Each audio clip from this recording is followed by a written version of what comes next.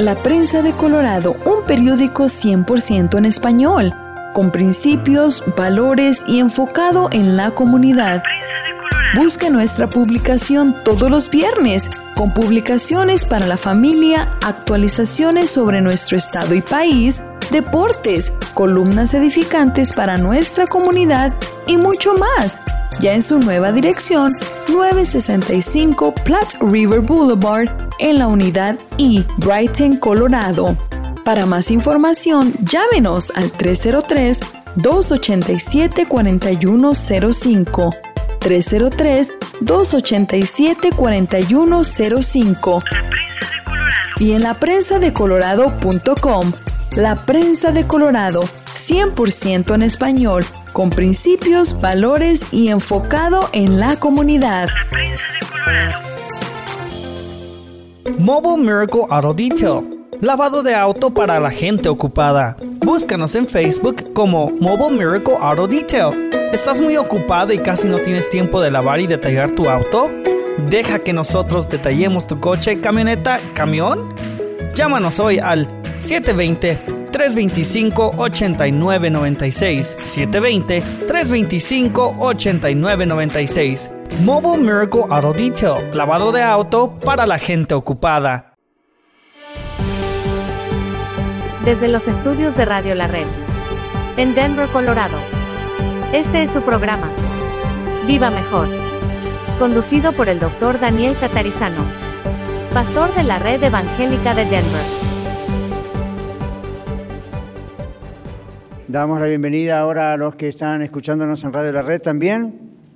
Y sí, los varones acabamos de llegar de un retiro de varones. Estábamos ahí cerca de 70, creo, o algo así, 60 y tantos, así que vamos aumentando cada año, gracias a Dios. Bueno, si tienen su página, vamos a comenzar. Para ustedes que nos escuchan en la radio o en podcast, si ustedes desean, podemos enviarles electrónicamente, es decir, por email, su página para que la tengan con nosotros, puedan leerla mientras escuchan el programa o aún después, ¿ok? Pero vamos a orar y vamos a comenzar. Hoy vamos a hablar en esta serie que llamamos Más que Vencedores. Nuestra lección tiene que ver con venciendo la falta de fe. Yo sé que ese no es un problema que ustedes jamás han tenido, pero por si acaso, vamos a hablar acerca de qué pasa cuando viene falta de fe, cómo podemos vencerlo, ¿ok? Padre, gracias te damos este día porque podemos celebrar tu día. Tú has apartado este día de una manera especial para que podamos como familia de Iglesia La Red estar juntos. Y también damos la bienvenida, Señor, y rogamos que tú bendigas a aquellos que nos escuchan en Radio La Red, en los podcasts. Y, Señor, que esta lección no sea mera información, como ninguna lección queremos que sea mera información, sino crecimiento, edificación para nuestras vidas. Gracias, Señor, y guíanos durante este tiempo juntos. Oramos en el nombre de Jesús. Amén. Muy bien. Los que estamos aquí, si es posible que apaguemos los teléfonos, me dicen por ahí los del sonido, eso sería muy interesante. Muy bien. Ok, ¿qué es la falta de fe? Dice nuestra página que para definir la falta de fe de una manera muy concreta, es simplemente falta de confianza en Dios. Porque dice aquí, la fe no es una sustancia, no es una cosa, la fe tampoco es un factor espiritual o emocional que puede medirse en cantidades. Hay gente que se confunde cuando los discípulos le dicen al Señor, aumentanos la fe. ¿Ven? Y el Señor, ¿qué les responde? Si tuvierais fe como un grano de mostaza, en realidad no les da porcentajes, cantidades, cuánta fe necesitan. Un grano de mostaza. Y justamente con los varones, algo tocamos ese tema en el retiro de varones, diciendo, lo único que el Señor nos está diciendo es que tengamos confianza en Él, fe en Él, no es nosotros, no es fe en la fe como decimos, no es poner nuestra confianza, nuestra energía y capacidad espiritual para tener fe, es simplemente confianza en ¿quién? En Él. ¿Okay? En Dios. Entonces no es una cosa, no es una sustancia, la fe ni siquiera es, como pongo acá, un concepto emocional o una cuestión espiritual que nosotros podemos medir en cantidades. Yo sé que hay otros textos en la Biblia donde aparentemente se hablaría de cantidades o volumen o algo, cuando dice, por ejemplo, que la fe aumente, que la fe crezca. ¿Okay? Pero, por ejemplo, una semilla aumenta y crece.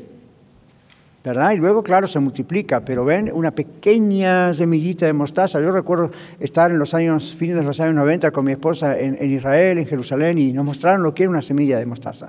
Y si bien hay diferentes semillas de mostaza, vale la pena ver lo que es allí en ese tiempo, más o menos calculamos, lo que era una semilla de mostaza. Y creo que todavía lo tengo guardado en algún paquete por ahí. Es súper pequeña. Y es increíble cómo eso puede después crear todo un gran arbusto de mostaza. Pero es la potencia que tiene la semilla, más que la cantidad que puede crecer la misma semilla. La semilla es pequeñita.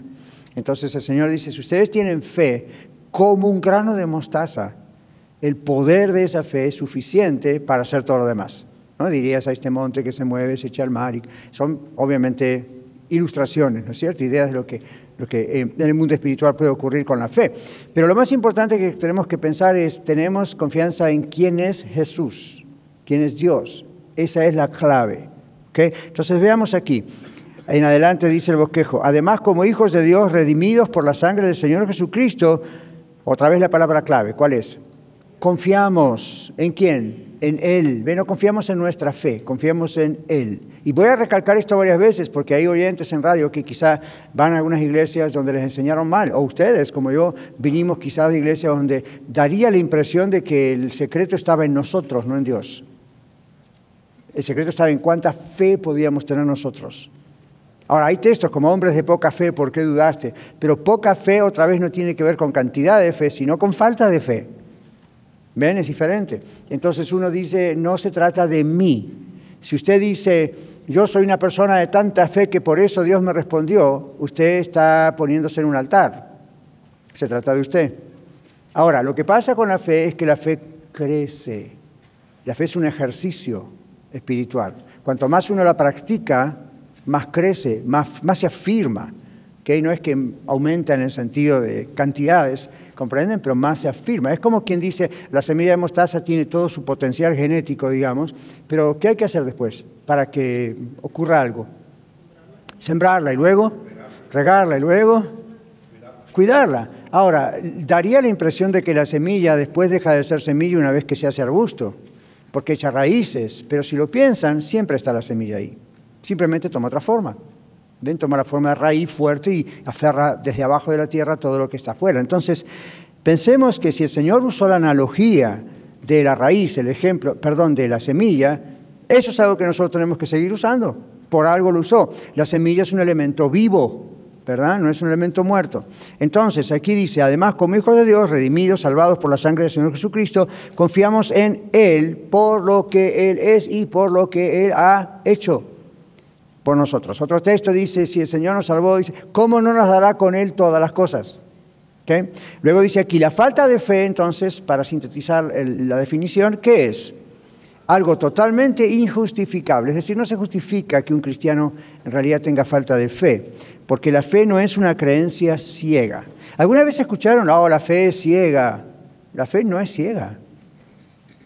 Job dijo, Pablo fue el que dijo, yo sé en quién he creído. ¿A ustedes les parece que eso es fe ciega? No, fe ciega sería yo no sé en quién he creído, pero creo. Es ridículo. Es yo sé en quién he creído. Entonces nuestra fe no es ciega. Y tal vez ustedes como yo he crecido con esa ilustración. Daniel, la fe es como cuando en el circo, ¿verdad? Se tira uno de una barra al otro en el aire y se tira por fe. Sí, se tira por fe, pero sabe dónde tiene que agarrarse. Y tiene mucha práctica. Y así de vez en cuando, de todas maneras, boom, ¿verdad? Pero hay una red o lo que sea abajo para agarrarlo. Pero no es una fe totalmente ciega. Dice, fe ciega también es como aquel nadador que se atreve a ir a la cúspide de una montaña y tirarse abajo al agua. Pues no es ciego porque sabe lo que está haciendo. ¿Okay? Ciego sería si dice, está en una cápsula espacial y abre la puerta y dice, pues no sé dónde voy al espacio. Bueno, ahí va, ¿a dónde va? No hay nada, ven, para decir, no hay dónde se agarra. Pero nosotros no tenemos una fe ciega, hermanos. ¿Lo comprenden bien? Tienen que comprenderlo bien.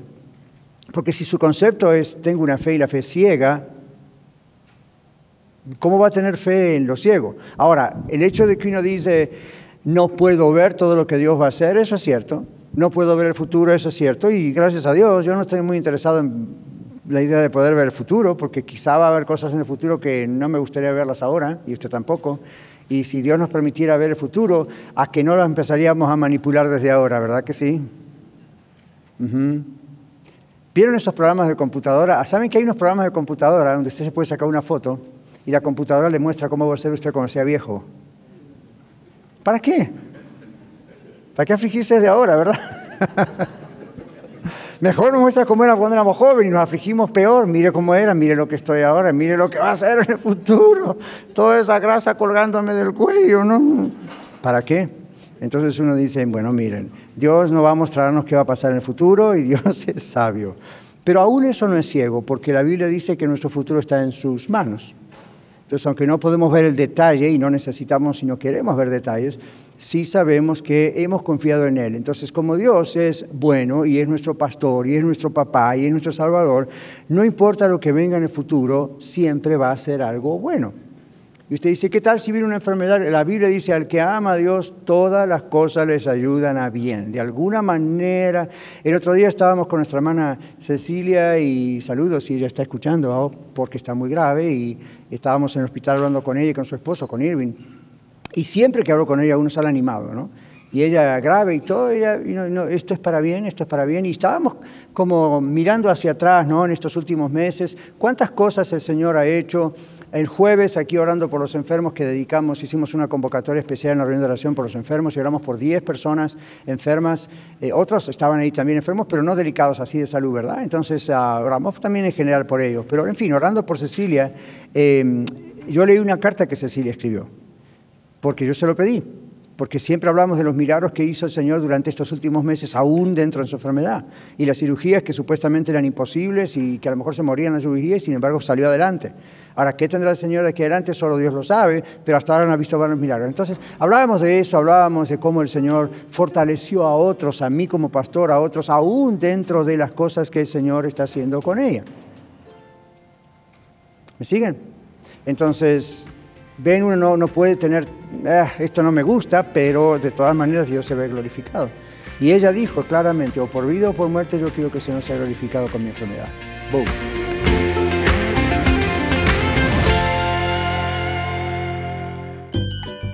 Quédese con nosotros. Regresamos después de esta pausa. Compartiendo la verdad en amor. Radio La Red. Queridos hermanos y amigos, les habla Dino de Dino's Locksmith. Muchas gracias por su preferencia y apoyo. Para cualquier trabajo que tenga usted, si le rompieron su ignition, le dañaron su chapa de la puerta, llámenos, nosotros le podemos ayudar. Para llaves de chip, controles originales, será un gusto poder ayudarles. Llámenos, mi teléfono es 303-472-5108. También le podemos ayudar en todo el área metropolitana de Denver. Dios les bendiga. Mi teléfono una vez más, 303-472-5108. Hoy, como todos los días, patrocina nuestro programa Iglesia La Red, Red Evangélica de Denver. Somos una familia multicongregacional que Dios está formando.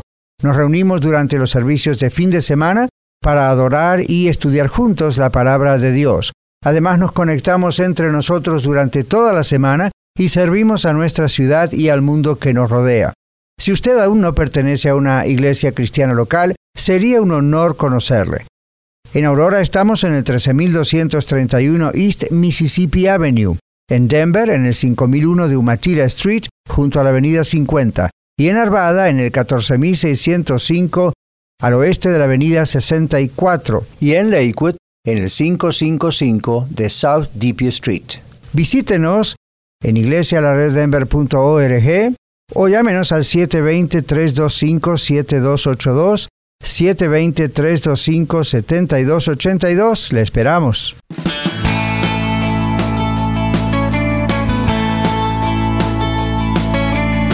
Viene una mujer en el año 2022 diciendo lo mismo que dijo el apóstol Pablo hace 2000 años. Para mí el vivir es Cristo y el morir es ganancia. Nos pone en vergüenza, a tal punto que yo dije, ¿no estaremos siendo muy egoístas pidiéndole al Señor que la retenga cuando para mejor estar con Cristo es muchísimo mejor, como dijo Pablo? Lo que pasa es que nuestro corazón late de amor y no queremos pausar de verla hasta que estemos juntos con el Señor. Y tenemos que orar por sanidad, porque la palabra nos dice Pero ven, la fe de un cristiano está más allá aún de la muerte, en el sentido, ya sabe que aunque eso pudiese ocurrir en los planes de Dios, no hay problema. Por eso la Biblia dice, sin fe, muy bien, clase, sin fe es imposible agradar a Dios, porque los que creen en Él, en otras palabras, tienen que creer que le hay, que es galardonador, premiador de los que le buscan, clave, de los que le buscan, ¿no? Entonces, aquí para decir qué es la falta de fe, ya lo definimos y ya como que arreglamos un poco el problema, pero vamos a mirar tipos de faltas de fe. Hay tipos de falta de fe. Aquí puse 3, como para que nos ayude un poquito. Primero está la falta de fe en la palabra revelada de Dios, la Biblia. Esto, dice aquí, se debe a las dudas acerca de la revelación, inspiración, transmisión y preservación de la palabra de Dios. Cuando regresemos con las clases de la Escuela de Ministerios de Colorado, el próximo semestre, lo que sea que nos toque en el nuevo edificio, gracias a Dios, una de las materias fuertes habla justamente de estos temas. La revelación, cómo reveló Dios su palabra, cómo inspiró Dios su palabra, 40 hombres en 1500, 2000 años que duró el proceso, cómo transmitió la palabra, cómo preserva aún la palabra. Eso es maravilloso en teología, porque eso fortalece la fe. Y aunque es fe, no son puros datos para poder creer, bueno, los datos también ayudan en estos casos, porque la Biblia es palabra de Dios, históricamente es un documento. ¿Ustedes sabían que hay más copias de los originales de documentos de la Biblia que de cualquier otro libro de la humanidad? ¿Sabían eso? Y si no, ahí les llevan el regalo de hoy. Hay más documentos, hay mucho más que de Aristóteles, de Platón, de quien sea, documentación. Es increíble cómo el mundo cree más en muchos de lo que los filósofos han dicho, de lo cual hay escasamente una copia de documento original, cuando la Biblia es la que más tiene. ¿Ven? Eso es la mano de Dios allí, porque es el libro más perseguido de la historia. ¿Sabían eso, verdad? Sigue siendo el libro más perseguido de la historia. Y no hay caso, no lo pueden extinguir. ¿Cómo explica usted eso? Entonces es la revelación, la inspiración, la preservación, la transmisión. Entonces a veces tenemos falta de fe porque quizá no creemos de todo corazón que este libro es palabra de Dios. Tal vez venimos de alguna secta o del mismo catolicismo donde dice sí, pero hay otras autoridades, no solo la Biblia. O pensamos, bueno, hay pedazos de la Biblia que son revelación. La otra, por ejemplo, cuando Pablo le dice a Timoteo, tráeme el capote que deje en Troas antes que pase el invierno. Y usted dice, ¿dónde está el mensaje en el capote de Pablo? Que le dice a Timoteo que lo traiga. Bueno, recuerde el famoso refrán que un profesor hace décadas atrás dijo, un texto fuera de su contexto es un pretexto. Entonces, si solamente usted agarra ese texto como quien lo quita con la tijera y lo pone en un cuadrito y lo mira, pues no le dice mucho, ¿verdad? Tráeme el capote que deje en Troas. Es como si usted dice, me olvidé mi chamarra, en Aurora, Mario, tráigamela. ¿Dónde está el mensaje? Pero si usted lo mira en todo el contexto, no es un simple saludo, acá hay otras cosas, ¿ven? No va tampoco a hiperespiritualizarlo y decir, lo que pasa es que la chamarra de Pablo tiene una unción especial y la tocábamos. No, pero obviamente si Dios inspiró su palabra y permitió que escribiese Pablo eso, algo hay en el mensaje global allí, ¿ven? Otras veces hay algo directamente en 2 o 3 palabras o en una. ¿Lo captan? Entonces no dejen que ese tipo de textos u otros de repente les hagan pensar, bueno, esa parte no es inspirada por Dios. Mire, o usted va a creer que de la A a la Z, de Génesis al Apocalipsis, este libro es inspirado por Dios, o en cuanto hay un pasaje que no cree que es de Dios, usted está diciendo esta Biblia no es de Dios. ¿De dónde saca eso, pastor? La Biblia dice que si la ley es de Dios, la ley es de Dios, el que desobedeciere en un punto se hace infractor de toda la ley. Es decir, todos somos pecadores porque todos hemos infringido más de un punto de la ley de Dios. Por eso necesitamos a Cristo. Porque Él no desobedeció ni un acento de la ley, ni un punto, ni una coma de la ley. Entonces, por eso Él está, ¿ven? Ya conocen la historia. Entonces, ¿ven lo que pasa? Con ese mismo principio decimos, si usted dice, yo creo que la Biblia es inspirada por Dios, menos esta parte, porque no me gusta, o porque no la entiendo, o porque era el capote de la capa de Pablo. Entonces, no está creyendo todo, porque está diciendo, la Biblia tiene una mancha acá, ahí hay un error. Ahora, algunas veces me preguntan, pastor, pero ¿no es posible que haya algún error tipográfico? Que al poner una letra ahí la pusieron mal o pues eso podría ocurrir, pero eso no hace que la Biblia tenga errores. Eso es un error tipográfico. Ustedes saben que antes los libros no se hacían como los libros de hoy, con computadoras electrónicas que pueden detectar, hasta su teléfono puede detectar hoy si escribe mal un texto, ¿no? ¡Qué bueno! Porque si no es complicado entender lo que queremos decir. Y ahora los últimos hasta ponen los acentos en los lugares correctos. ¡Qué bueno! Y qué malo, porque nunca aprendemos dónde va el acento, porque la computadora se encarga. Pero en la otra época, cuando Gutenberg inventó la imprenta y el primer libro que hizo, ¿cuál fue? La Biblia. Evidentemente, esto era muy complicado. Cuando yo era misionero en otro país, comenzando una iglesia con mi esposa, recién casados, fuimos a ver, todavía no había computadoras de ese nivel, y yo fui a ver una imprenta del periódico, del newspaper de la ciudad que publicaba mis artículos. Entonces me hicieron un tour y era bien complicado porque los tipos, como les llamaban, eran letras de plomo que había que poner una al lado de la otra, y era un proceso, ¿se imaginan? Al día siguiente de la mañana tenía que estar el periódico en todos lados. ¡Wow! Yo quedé con la boca abierta, no puedo creer. Para mí en ese momento era lo último de la tecnología. Hoy nos reímos de eso. Ahora, ¿por qué les digo eso? Porque ocasionalmente había errores manuales. Ahora, en los originales de la Escritura no hay errores. Esa es la diferencia. Un libro, una Biblia de hoy, pudiese llegar a tener que le falta una letra, que está mal un acento, que podría ser, pero eso no hace que la Biblia tenga errores. En sus originales, la Biblia no tiene errores, ni siquiera tipográficos. ¿Saben por qué? Porque cada vez que los escribas copiaban, la palabra, siempre tenían 3 o 4 o más escribas alrededor observando cada movimiento de la mano del escriba que hacía la copia. ¿Ven? Segundo regalo el día de hoy que no sabían. Entonces, si, digamos, yo era el escriba y estaba haciendo, ¿saben cómo son los caracteres de ellos? Son diferentes de los nuestros, las letras. Y hacía un trazo mal, los de atrás me lo decían, o yo mismo decía, ups, me equivoqué. No había nada como para borrar la letra. Entonces, ¿qué hacían? Lo corregían, el que le hizo el error le ponía la inicial, Daniel Catarizano, DC. Y todos los que estaban atrás ponían también sus iniciales, diciendo, vimos la corrección y está el texto corregido. Por eso duró tantos años poder escribir esto en esos pergaminos de cuero o en esas cosas que después hicieron, aún antes del cuero. ¿Ven? Entonces, eso no tiene error. Ahora, al pasarlo a idiomas como el inglés, el español, lo siento, no fue escrito en español originalmente. Entonces, al pasarlo en inglés, en español, al pasarlo en imprentas, pudo haber algún error, pero esas son cosas que se revisan todos los años. Constantemente se revisa.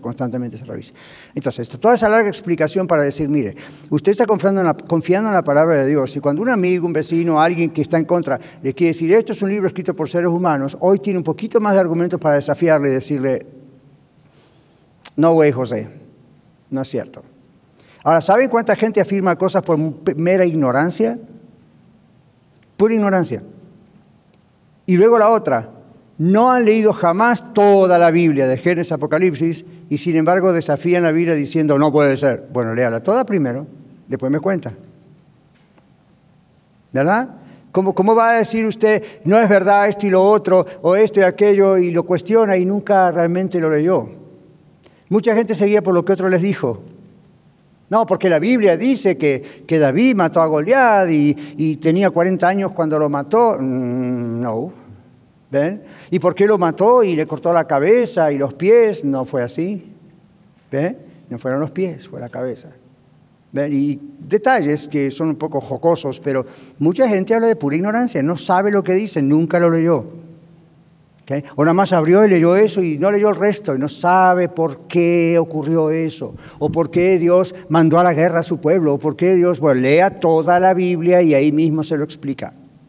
Ahora, falta de fe viene cuando usted no conoce la palabra de Dios. ¿De acuerdo? Número 2. La falta de fe a veces viene en falta de fe en el carácter moral de Dios. Carácter aquí no significa su behavior, su conducta de todos los días, como yo y usted. Por supuesto que la de él es perfecta.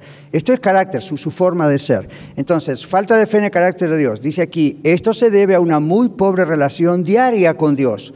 Muy pobre relación diaria con Dios. Una manera muy fina de decir muy poca relación con Dios. ¿Ven? Entendemos que no hay razones para dudar del carácter moral de Dios. Yo nunca encontré, muy pocas veces creo, casi nunca encontré a alguien que me diga, no, Dios algún pecado debe tener. No, Casi toda la población mundial dice, bueno, si Dios existe, Dios es perfecto. Entonces el carácter moral de Dios no se cuestiona. Generalmente nadie lo cuestiona, pero miren el bosquejo. Pero si no tratamos con Él de una manera constante, no lo conocemos suficientemente y eso abre las puertas a las dudas. ¿Verdad que sí? Al no conocerlo suficientemente, eso abre las puertas a las dudas. ¿Verdad? Entonces uno dice, bueno, no voy a cuestionarlo, yo sé que es Dios, no lo quiero ofender, seguro que es perfecto, santo, santo, santo. Pero, entonces, ¿por qué hay un pero?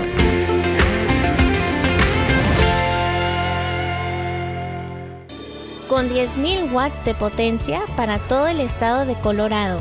1650 AM KBJD Denver, estación de Red Evangélica de Denver. Radio La Red, compartiendo la verdad en amor. NRS Diesel se pone a sus órdenes para la venta de partes nuevas y usadas para camiones con motores Hino y Freightliner. Visítenos en nrsdiesel.com, nrsdiesel.com para más información. ¿Usted o algún familiar enfrenta cargos de DUI, suspensión, tráfico o divorcio? Primero llame al abogado Eduardo First, quien pone los derechos, beneficios y salud psicológica de los niños primero. Los niños deben ser protegidos antes que cualquier disputa financiera. Llame ahora y haga una cita al 303-696-9155, 303-696-9155 o visítele en el 1010 South Joliet Street, en Aurora, Colorado, cerca de Mississippi y Havana. Bienvenidos a la nueva edición de los lunes en Viva Mejor, donde usted escuchará el estudio bíblico compartido por el pastor Daniel Catarizano en Iglesia La Red Aurora. Ahora, en el plano humano, ¿verdad que pasa eso cuando uno no conoce mucho a la gente? Si usted tiene una pequeña empresa y hace la entrevista a un nuevo obrero o empleado, ¿verdad? Y a mí me pasaba cuando yo no era mi empresa, pero cuando yo trabajaba, por ejemplo, en Enfoca a la Familia o después en Salem para Radio Luz en aquel tiempo, yo tenía que entrevistar gente. En algunos casos, en mi posición de manager, yo tenía que entrevistar posibles empleados. Entonces, ¿qué tanto puede decir una entrevista de 1 o 2 horas quién es la persona? Muy poco, ¿verdad? Y por supuesto, cuando uno es como yo, si usted ha hecho una entrevista para buscar un trabajo, usted en su resumen pone lo mejor de usted. Entonces, cuando yo veía los resúmenes de los posibles empleados, ahí estaba lo mejor. ¿La entrevista para qué es? ¿Sabe para qué es la entrevista? Para descubrir qué es lo peor, porque no lo va a decir. Entonces no es solo para eso, pero uno dice ahora... Entonces una de las preguntas de una entrevista, ¿cuál es? A ver, los que son empleadores, usualmente. Aunque no hagan a lo mejor tan formalmente como en esas compañías que mencioné. No. ¿Qué sabes hacer? Dice uno. ¿Cuánto quieres ganar? Su experiencia. Todavía no llegan a la pregunta que a veces aparece en un formulario. ¿Por qué dejó el trabajo anterior? Ya, pero no es esa, hay otra. ¿Cuáles son sus metas personales? Ajá, pero hay otra. ¿Cómo? ¿Por qué quiere trabajar? Sí, pero todavía no es esa la que busco. ¿Cómo? Si ha estado en la cárcel, esa es peor que la que yo estoy pensando, pero sí puede ser. ¿Le gusta trabajar? Más vale, si no. ¿Qué puedo aportar a la empresa? Pero hay una pregunta que es la pregunta matadora. ¿Está creyente? Ya no se puede hacer esa pregunta aquí, pero... Dime algo de ti. Y luego la persona dice, bueno, esto, ¿y qué va a decir? Lo mejor. Entonces la pregunta fuerte, como decimos a veces, $1,000,000, es cuando le dice, mencione 2 o 3 de sus debilidades. Mencione 2 o 3 cosas que usted sabe que hace mal. Y la gente baja la cabeza y se pone a pensar, ¡boom!, ahí la regó. ¿Por qué?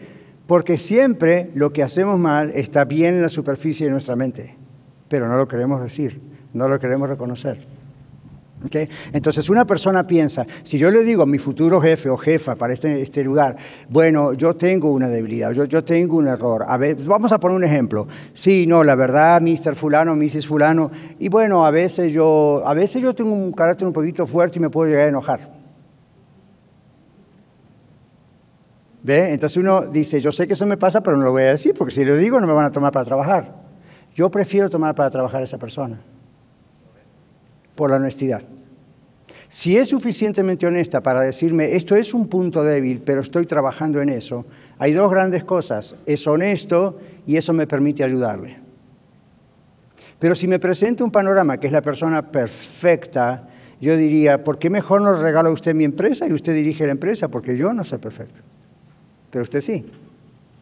¿Agarraron la onda?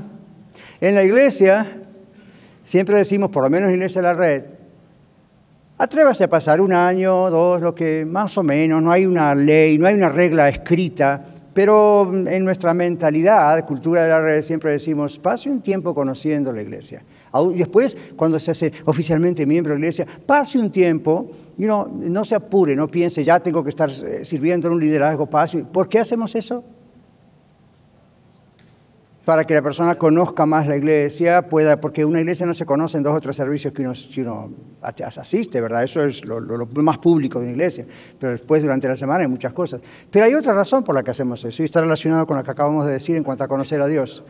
Para que nosotros conozcamos, dice de día, a la persona, y para que otros líderes conozcan a la persona. Por eso mi instrucción como líder de la iglesia, pastor, a otros líderes de la iglesia, ¿cuál es?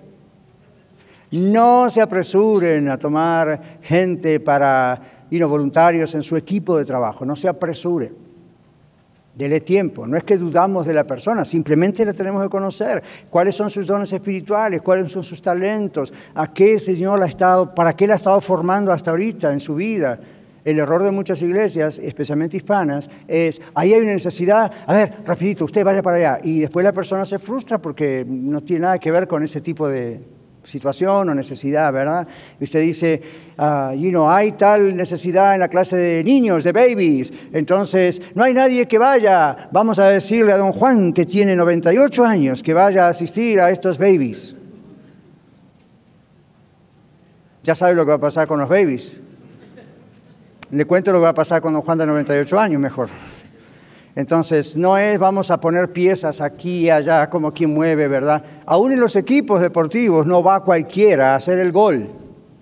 ¿Verdad que sí? Y yo no soy fanático del fútbol soccer, pero más o menos algo entiendo como para saber que hay goleadores. Ahora, ¿qué pasa con los otros béisbol, tenis, aun cuando es de 2 o de 4? ¿Verdad que siempre los entrenadores dicen, este es bueno para esto, Yo sé que ustedes no son fanáticos de los Broncos, pero si lo fuesen, ¿verdad que también ahí, verdad? Ahí, pues no cualquiera. Todo el mundo quiere ser la estrella, todo el mundo quiere ser pero no puede. ¿Por qué? Porque no tiene ese talento natural. ¿Verdad que sí? Allá por el sur, cerca de los Pingüinos, todos quieren ser Messi o antes Maradona. No pueden. Y casi siempre tienen más madurez a nivel emocional, a nivel mental, pero no tienen lo que hay que tener para ser ese goleador. ¿Por qué? Porque no lo tienen. ¿Ven? Entonces, por más que se entrenen e insistan, tal vez son, como en otros lugares, defensores, no goleadores. Entonces, no hay nada mejor que asumir su rol y explotar al máximo las capacidades que Dios le ha dado, sea en los deportes o especialmente en la vida espiritual, y las cosas van mejor. Entonces, en una iglesia no acomodamos las cosas de acuerdo a mera necesidad. Hay que investigar, esta persona, por eso acá tenemos lo que llamamos un censo de dones. No es la Biblia, pero viene contextos de la Biblia para darnos cuenta, más o menos, aún así seguimos orando, usted como miembro de la iglesia, que toda su vida Dios le ha estado capacitando, aún antes de conocer a Cristo. Luego de conocer a Cristo, Dios, además de esas habilidades naturales que ya le dio desde que era bebé, ahora tiene dones espirituales. ¿Cómo encaja eso en lo que Dios está haciendo en la iglesia? Entonces, a veces hay que esperar porque todavía Dios no está haciendo X cosa. Hay que esperar a que Dios lo haga, entonces ahí nos mete a Él en su equipo para eso. ¿Lo ve? Pero por eso también usted viene a lo mejor a otra iglesia y dice, es que en la iglesia donde yo estaba había esto o tenían lo otro. Bueno, espere, hasta ahora aquí Dios nos agarró por ese lado. ¿Ven? Entonces, a veces hay esta falta de fe, no solamente, como decíamos ahí, en el carácter de Dios porque no lo conocemos, sino porque nos apresuramos. Entonces, sí conocemos a Dios como nuestro Salvador, a Jesús. todo está bien. Pero ven toda esta larga explicación para decir, necesitamos tener tiempo para ir conociendo al Señor. Entonces ahí es donde decimos la fe crece, la idea se fortalece. ¿Okay? Entonces yo les preguntase a ustedes, ¿cuántos años hace que conocen a Cristo? Bueno, algunos hace muchos años como yo, otros más o menos. Entonces no se puede pretender que conoce hace no mucho tiempo al Señor, ya sepa tanto acerca del Señor, porque no hace tanto que lo conoce. Ahora, ¿puedo haber leído la Biblia más rápido que el otro que ya tiene 50 o 60 años de conocer a Cristo? Ya puede ser. Pero ahora le falta ver eso en la práctica, le faltan las pruebas, le faltan las tentaciones, le faltan las experiencias, le falta la exposición a persecución, lo que sea, ¿ve? Entonces la fe es un ejercicio, es como un músculo que va creciendo espiritualmente, ¿lo ven? Por eso aquí este punto dice, en ocasiones hay falta de fe porque no hay todavía un conocimiento del carácter moral de Dios, lo creemos, pero al no conocerlo todavía, porque no pasamos tiempo a solas con Él, nuestra religión es nada más el domingo, entonces nos vamos atrasando, es como el bebé que... Wow, ¿nunca vieron el caso de niños, quizá les tocó en su familia, que a lo mejor tienen 4 o 5 años y todavía no saben hablar? ¿Sí? Varias cabezas dicen ya. Ahora, hay situaciones cerebrales, neurológicas, mentales, psicológicas, pero en algunos casos la única razón es que papá y mamá no les hablan. Ahora, si usted me está escuchando en Radio La Red o aquí o en podcast, no diga, esa es la cuestión de mi hijo. No sé. Habría que tratarlo personalmente. Pero en varios casos eso fue lo que pasó. Papá y mamá están tan encantados con el baby que todo el tiempo le hablan el lenguaje de baby. El niño no sabe hablar. ¿Ven? No. Y así le dan las órdenes. Entonces el baby es él, no usted. Entonces, ¿cómo aprendemos los seres humanos de otros seres humanos? ¿Cómo aprendemos a caminar? Nos exponen a caminar. Y si nos caemos, pues es parte de la vida para aprender a caminar. Ahora imagínense si cada vez que un niño está aprendiendo a caminar, la mamá o el papá o los dos están ahí tan pendientes al pasito que ni siquiera lo dejan que se caiga, nomás lo rescate. Ese bebé va a costar que aprenda, ¿ven? Porque está sobreprotegido. Entonces, en el tema de la fe, uno tiene que conocer al Señor y a veces el Señor nos deja que algunas cosas nos pasen para que aprendamos a confiar en Él, que lo conozcamos, como es en medio del gozo, de la alegría, de la prueba, de la tentación. ¿Cómo hace? ¿Qué hace? ¿Ven? Entonces, si no lo conocemos suficientemente, eso abre la puerta a la duda. Si lo conocemos, cuanto más lo conocemos, mejor. ¿Okay? ¿Saben ustedes que Dios se ríe, tiene gozo? A veces hay cosas que no les gusta y se enoja. ¿Y cómo sabemos eso? La Biblia nos muestra eso. No piensen que porque ya estamos en la época de la gracia, el Nuevo Testamento, ahora Dios ya no se enoja como se enojaba con el pueblo de Israel. Bueno, ahora en Cristo, los escogidos de Dios, pues ya no recibimos lo que recibió el pueblo de Israel en aquellos años, pero la Biblia en el libro de Hebreos dice, Dios al que ama, corrige, castiga, disciplina, según la versión que haya leído, como un padre a su hijo quien quiere. Pues, ¿qué pasó? ¿Ven? Evidentemente, cuando algo no le gusta, y a corregir, ¿sí? Entonces... A uno les gusta algo que aparece en el Antiguo Testamento, y hay un canto, ¿verdad?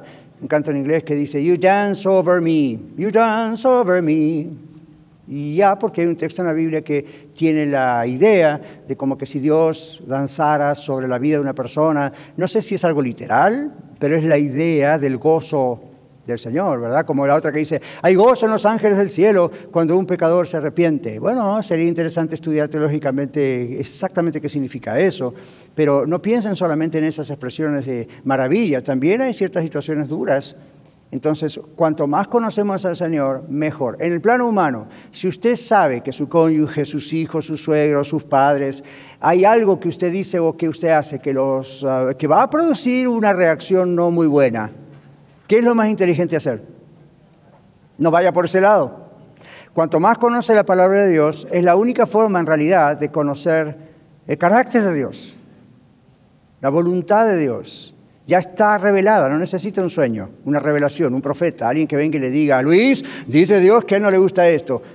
Good news, ya lo leí en la Biblia, ¿para qué me lo viene a decir? Nomás si me lo viene a recordar, fantástico, pero no me lo muestra como una revelación que nunca ya está en la Biblia. Entonces la Biblia está para que, por eso decimos, es un manual de trabajo, ¿verdad? Es un manual de vida. La Biblia nos muestra quién es Dios, pero también nos muestra cómo es Dios. ¿Sí? Entonces cuando no conocemos la palabra de Dios, nos entra la duda y eso es falta de fe.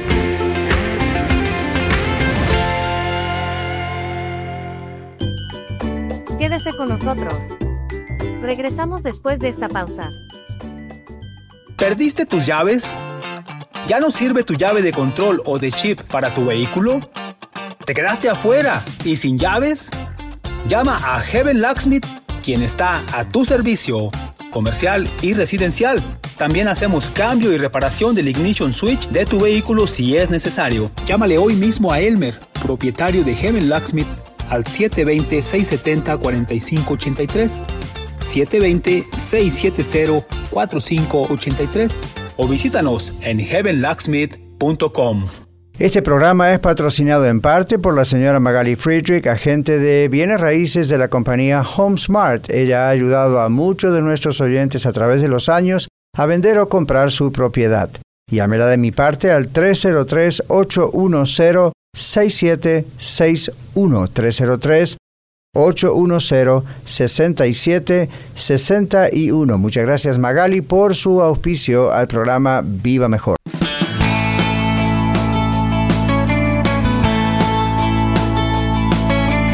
Número 3. Falta de fe en la voluntad, ¿qué? Perfecta de Dios. Esto no significa que haya una voluntad imperfecta, pero está hecho en énfasis a propósito. Falta de fe en la voluntad perfecta de Dios. Dice aquí, frente a las pruebas de la vida, si no tratamos con Dios, ¿cuándo? ¿Ven la diferencia? No es solo el domingo. Si no tratamos con Dios diariamente, tendemos a dudar secretamente acerca de sus decisiones. Así, nunca vamos a decirlo, pero adentro podemos dudar. Aquí comienzan los por qué. ¿Por qué Dios permitió esta enfermedad? ¿Por qué Dios permitió este huracán? ¿Por qué Dios permitió whatever, lo que sea? Pero ¿por qué viene ese por qué? ¿Por qué viene esa duda? En vez de decir ¿para qué? ¿Por qué nos viene esa duda? Aquí dice, falta de fe en la voluntad perfecta de Dios. Y está enlazado con lo anterior. No estar diariamente en relación con Dios, es conocerle a Él muy poco. Entonces, ¿cómo usted sabe la voluntad de Dios? Si usted dice, ¿cómo puedo saber si estoy casado, cuántos hijos Dios quiere que tengamos? ¿Cómo puedo saber si debo vivir en esta ciudad o debemos regresar al rancho? ¿Cómo debo hacer si me compro una casa o no me la compro? ¿Cómo debo hacer? ¿Qué responde a eso? ¿Cómo conocer la voluntad de Dios? Pasando tiempo con Él en la palabra, en la oración, en la iglesia, con la iglesia. Bueno, es un rito todo esto. Dios nos va diciendo. ¿Nunca les ocurrió como a mí que en un mensaje Dios nos responde lo que estábamos buscando? A mí me lo responde aún a preparar mensajes a veces. Y no es que me está diciendo, a ver, Señor, debería yo comprar este carro, y en un mensaje aparece Ford Falcon. No va a ser así, pero Dios se las ingenia, como decimos, ¿verdad? Y de pronto hace el clic, ok, y eso está, como dice nuestro amigo Pastor Blackaby, ¿verdad? En mi experiencia con Dios, en ese curso que hacemos a veces, como que se alinean a varias cosas bíblicas y haga el curso, ¿no? Pero esa es la idea. Entonces uno está pensando aquí, muy bien, voy conociendo a Dios y además cómo Él piensa, cómo Él es, y ahora también la voluntad de Dios. ¿Okay? La voluntad perfecta de Dios. Un texto. No se junten en yugo desigual con los infieles, con los incrédulos. ¿Qué concordia o armonía tiene Dios con las tinieblas, Cristo con Belial? Entonces uno piensa ahí, ¿será la voluntad de Dios que me case con un inconverso? Pastor, ore para no se moleste. Yo no voy a gastar mi saliva orando por eso. Ya Dios dijo que no. En todo caso, voy a gastar mi saliva orando por usted para que obedezca a Dios, porque le va a ir mejor. Y estamos hablando de gente que ya es creyente, no gente que en el medio uno de los dos se convirtió. 1 Corintios 7 muestra ese caso, ¿no? Ahora, mi papá aprendió que este yugo desigual no era solamente cuestión del matrimonio. Cuando él hizo una asociación por trabajo con un socio que era ateo, por varios años de estar asociado con él, le hizo la vida imposible. Y es un hombre que escuchó el Evangelio todo el tiempo. ¿Por qué? Bueno, porque mi hermanita Susana y yo éramos pequeños y ahí nos amacábamos en el swing y todo el tiempo cantábamos los cantos de la iglesia, y el pobre Mazzotti, como se llamaba de apellido, pasaba por ahí todo el tiempo y nos tenía que escuchar. Y nosotros no estábamos a propósito evangelizando, los niños son inocentes, ¿verdad? Y por ahí pasaba Mazzotti al trabajo, por el patio, y estábamos mi hermanita y yo tengo un amigo que me ama, su nombre es Jesús. Y los niños no cantan bajito, ¿verdad? Así que el hombre escuchó el Evangelio cantado, predicado, orado, papá le habló, pero no, y creo que murió ateo. Entonces, papá aprendió después de muchos años. No tendría que haber hecho eso. No era un texto exclusivo para el matrimonio. Entonces un creyente no hace ese tipo de asociaciones, aún laborales, con alguien que no es de Cristo, porque va a haber consecuencias. Claro, quizás algunos no sean tan duros y ateos como este hombre, Mazzotti, pero en algún momento surge, ¿no es cierto?, alguna situación. Entonces, ¿cuál es la voluntad de Dios? En la Biblia está. ¿Ok? Número 4, falta de fe, pero la aclaración es, de pronto nos viene falta de fe en que la voluntad de Dios es perfecta, entonces nosotros tratamos de buscar nosotros, inventar la voluntad de Dios. No. 4, falta de fe en la atención personal de Dios hacia nosotros. ¿Alguna vez pensó eso? Falta de atención de Dios hacia nosotros. Millones de personas creen eso. Observe lo que dice acá. Muchos se preguntan, ¿cómo es posible que Dios, el creador y sustentador de todo, se interese por mí? ¿Nunca pensaron en eso? Yo sí, no muy seguido, pero alguna que otra vez he pensado. Esta duda interior produce que la fe, está aquí en el bosquejo entre comillas, sea en realidad un deseo librado a la suerte. Ore por mí para ver si acaso Dios esto y lo otro. Bueno, una de las causas de este tipo de falta de fe, ¿qué dice aquí? Se debe a la falsa enseñanza del catolicismo en relación al sacerdocio, el rol de un sacerdote, y a la intercesión de María.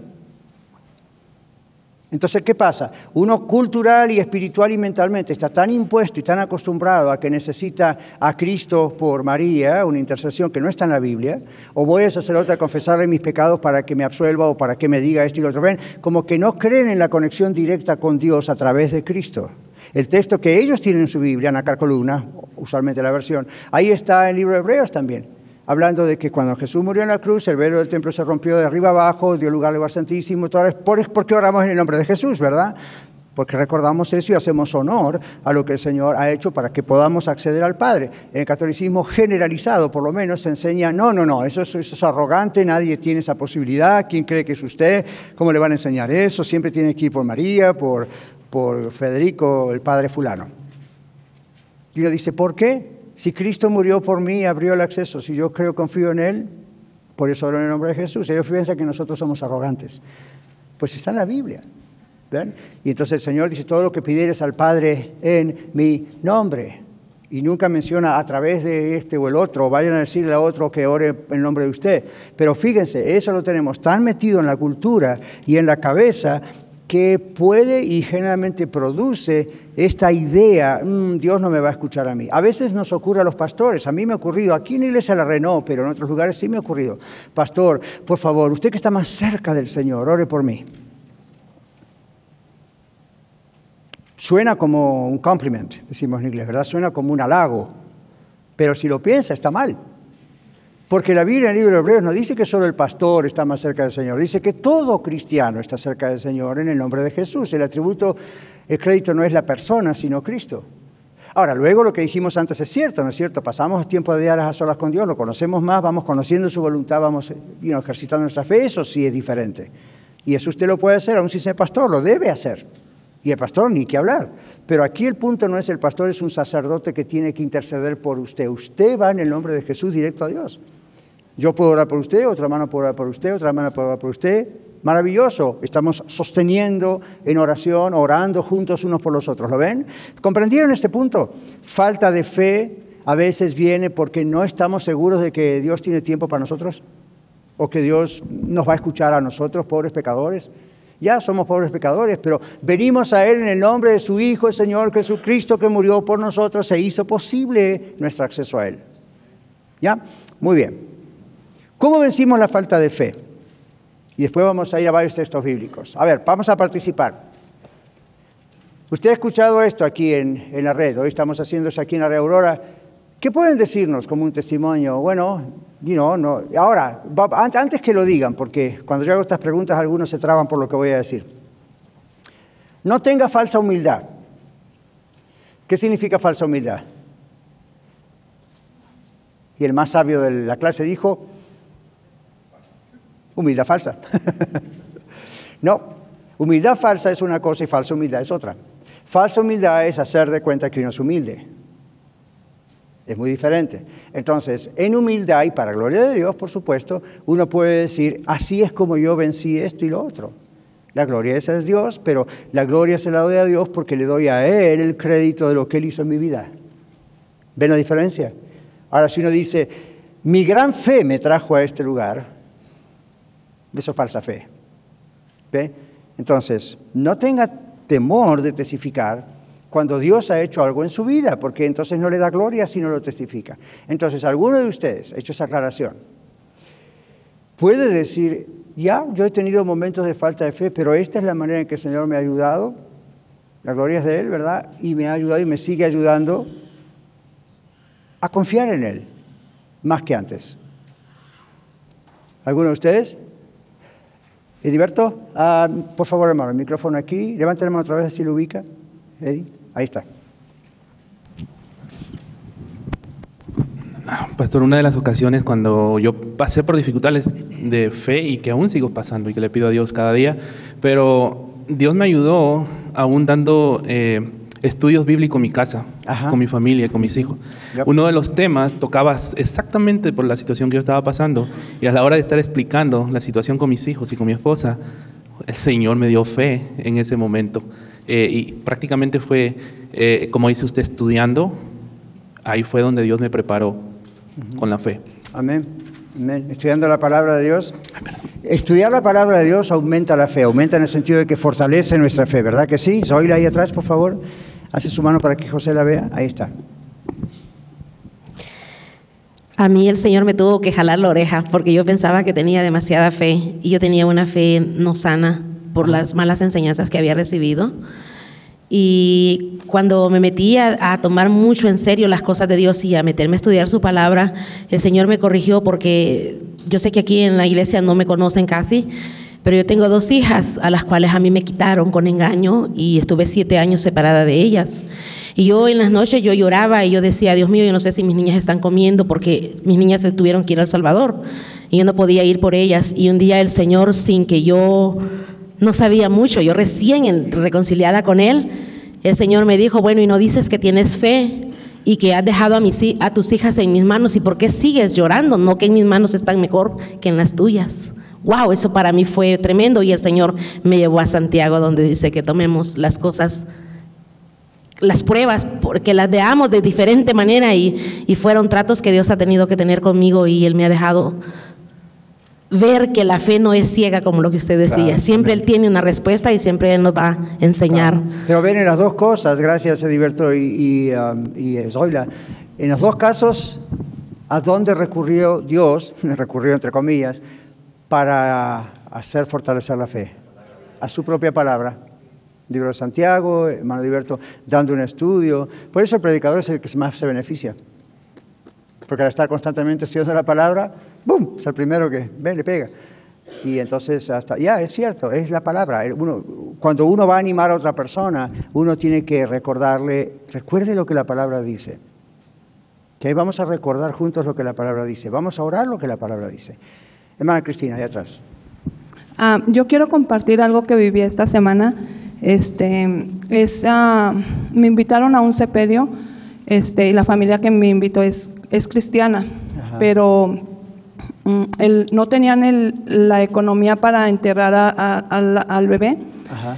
Y se hizo en un lugar donde hubo 2 cuerpecitos, uno católico y el otro cristiano. Entonces lo hicieron bajo lo que es católico, y la mitad que escuchábamos cristianos y la otra mitad católico. O sea, las familias. Sí, los bebitos, no, la familia. Las familias. Entonces estuve escuchando y el padre decía, como no tengan temor, la María ya está recibiendo a estos angelitos entre sus brazos, porque ella es la que está al lado de Dios esperándolos.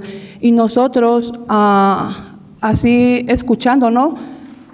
Porque no es eso lo que dice la palabra de Dios. En defender nuestra fe, ir a la Biblia. Uh-huh. Es el Padre, el Hijo está recibiendo a los que somos hijos, porque no todos somos, no son todos hijos. Y compartíamos nosotros, platicábamos, la mitad de la familia lloraba, gritaba desesperados, y nosotros en la calma observando. Es mentira lo que el Padre dice, porque no muestra la Biblia, no la abrió lo que dice verdaderamente la Biblia. Claro. Jesucristo murió por nosotros y todo aquel que viene a Jesús y se arrepiente a través de Él, tenemos entrada al Padre. El único que nos escucha es Jesucristo. María no tiene poder, fue la madre, pero aún así ella como madre también fue mujer, tuvo más hijos, igual fue escogida para el propósito Ahora, en Jesús. por cuestión del tiempo, ¿cómo ayudó eso a su fe, Cristina? Aumentó a ir igual a la Biblia, a convencer en mí, a seguirla repasando, Claro, que lo que se dice tiene que estar basado en la Biblia. En la Biblia, Ok. sí, es la única Muy que bien. tiene poder, sí. Amén. Amén. Y sí, eso, aquí adelante Juan Cordero, hermano Juan, eso ocurre, ¿verdad? Gracias por ese ejemplo. Uno está escuchando algo y detecta, esto no está en la Biblia. Entonces eso, al mismo tiempo que nos ayuda a no caer en ese error, aumenta más nuestra fe en lo que Dios ha inspirado. Hermano Juan. La falta de fe la vencí cuando me reveló la palabra de Dios que hay una diferencia entre creer en Dios y creerle a Dios. Ajá. Y recuerdo que esa vez estaba yo leyendo el versículo 34 de Hechos 16, cuando ya conocemos toda la historia de Pablo y Silas. Sí. Pero ese verso 34 dice que el carcelero se regocijó con toda su casa por haberle creído a Dios, no por haber creído en Dios. Porque si se fija, dice, cree en el Señor Jesús y serás salvo tú y tu casa. Pero él se regocijó. Y cuando yo leí eso, dije, bueno, entonces si yo le creo a Dios, debo creer lo que Él me guardará en completa paz si mi pensamiento en Él persevera. Claro. Y empezaron a venir versos de que voy a estar bien porque Él me ama y Él me ha prometido esto y esto y esto. Y es claro, eso se aprende o se le es revelado a través de la, de la escritura, palabra de Dios. de la palabra. Una gran mayoría de la población no conoce la palabra de Dios. Que dijo, el sacerdote dijo eso, el pastor dijo eso, el rabino judío dijo, bueno, los rabinos conocen un poco más, pero aún así, ya lo dijo, ya está. ¿Recuerdan los cristianos de la ciudad de Berea? Pablo fue con su equipo y ellos estaban escudriñando. No mientras él hablaba, porque eso es mala educación, pero después en casa obviamente estaban chequeando si lo que él enseñaba estaba en la Escritura. Perfecto, eso es lo que hay que hacer. Ahora, no hay más tiempo, vamos a mirar los textos de la Biblia que tenemos en la página y vamos a decirles a todos, por favor, que sean rápidos en buscarlos, a José rápido en volar en cada lugar, aquí hasta el primero. Vamos en ese orden, aunque no es necesario, pero para el tiempo. Salmo 27:1. Estos textos nos ayudan cuando hay falta de fe. Amén. Jehová es mi luz y mi salvación. ¿De quién temeré? Jehová es la fortaleza de mi vida. ¿De quién he de atemorizarme? Ahí está. Recuerde, es mi luz y mi salvación. ¿De quién temeré? Mario. Salmo 33:4. Porque recta es la palabra de Jehová y toda su obra es hecha con fidelidad. Ajá. Wow, eso inspira, ¿eh? Isaías 41:13. ¿Qué? Porque yo Jehová soy tu Dios, quien te sostiene de tu mano derecha y te dice, no temas, yo te ayudo. Wow, memorice eso, memorice Romanos 10:17. Así que la fe es por el oír y el oír por la palabra de Dios. Ajá, la fe viene por oír la palabra de Dios, no la palabra de aquel fulano o fulana. Oigo la palabra de Dios, ¡boom! Dios crea esa fe. Romanos 17. 2 Corintios 5:7, Lili. Porque por fe andamos, no por vista. Ajá, Efesios 2:8. Porque por gracia soy salvo por medio de la fe, y esto no de vosotros, pues es don de Dios. Muy bien, luego dice no por obras para que nadie se gloríe. Efesios 6:16. A ver, José. Sobre todo, tomad el escudo de la fe, con que podáis apagar todos los dardos del fuego del maligno. Ajá, es un escudo, la fe es un escudo, ¿ven? Es el escudo, muy bien. 2 Timoteo 2:13. Tengo Hebreos 11:1. Bueno, está bien. Es pues la fe la certeza de lo que se espera, la convicción de lo que no se ve. Muy bien, cuidado, no tome mal ese texto y para pedir el Royal Roach que pasa por la calle, ¿ok? 2 Timoteo 2:13, o el Falcon, o el Ford, o el Chevrolet. Si fuéramos infieles, Él permanece fiel, Él no puede negarse a sí mismo. Ajá, aun si nosotros claudicamos en nuestra fe, Dios es fiel. Hebreos 11:6. Pero sin fe es imposible agradar a Dios, porque es necesario que el que se acerca a Dios crea que le hay y que es galardonador de los que le buscan. Ajá, galardonador es el premiador, el que da la bendición de los que le buscan. Pero dice, crea que existe, crea que le hay. Si no, mejor le hablamos a la pared, ¿ok? Entonces, si vamos a creer en el Señor, Vamos a creer en el Señor, no en nuestra grandísima fe. Vamos a creer en el Señor y Él se encarga de hacer el trabajo dentro nuestro. Amén. Gracias a todos por su atención, también a los que están en Radio La Red y en los podcasts. Bendiciones. Muchas gracias por permitirnos ser parte de su día. Esperamos que el programa de hoy haya sido de ayuda para usted. Contáctese con nosotros vía los medios sociales o escríbanos a vivamejor@radiolared.net.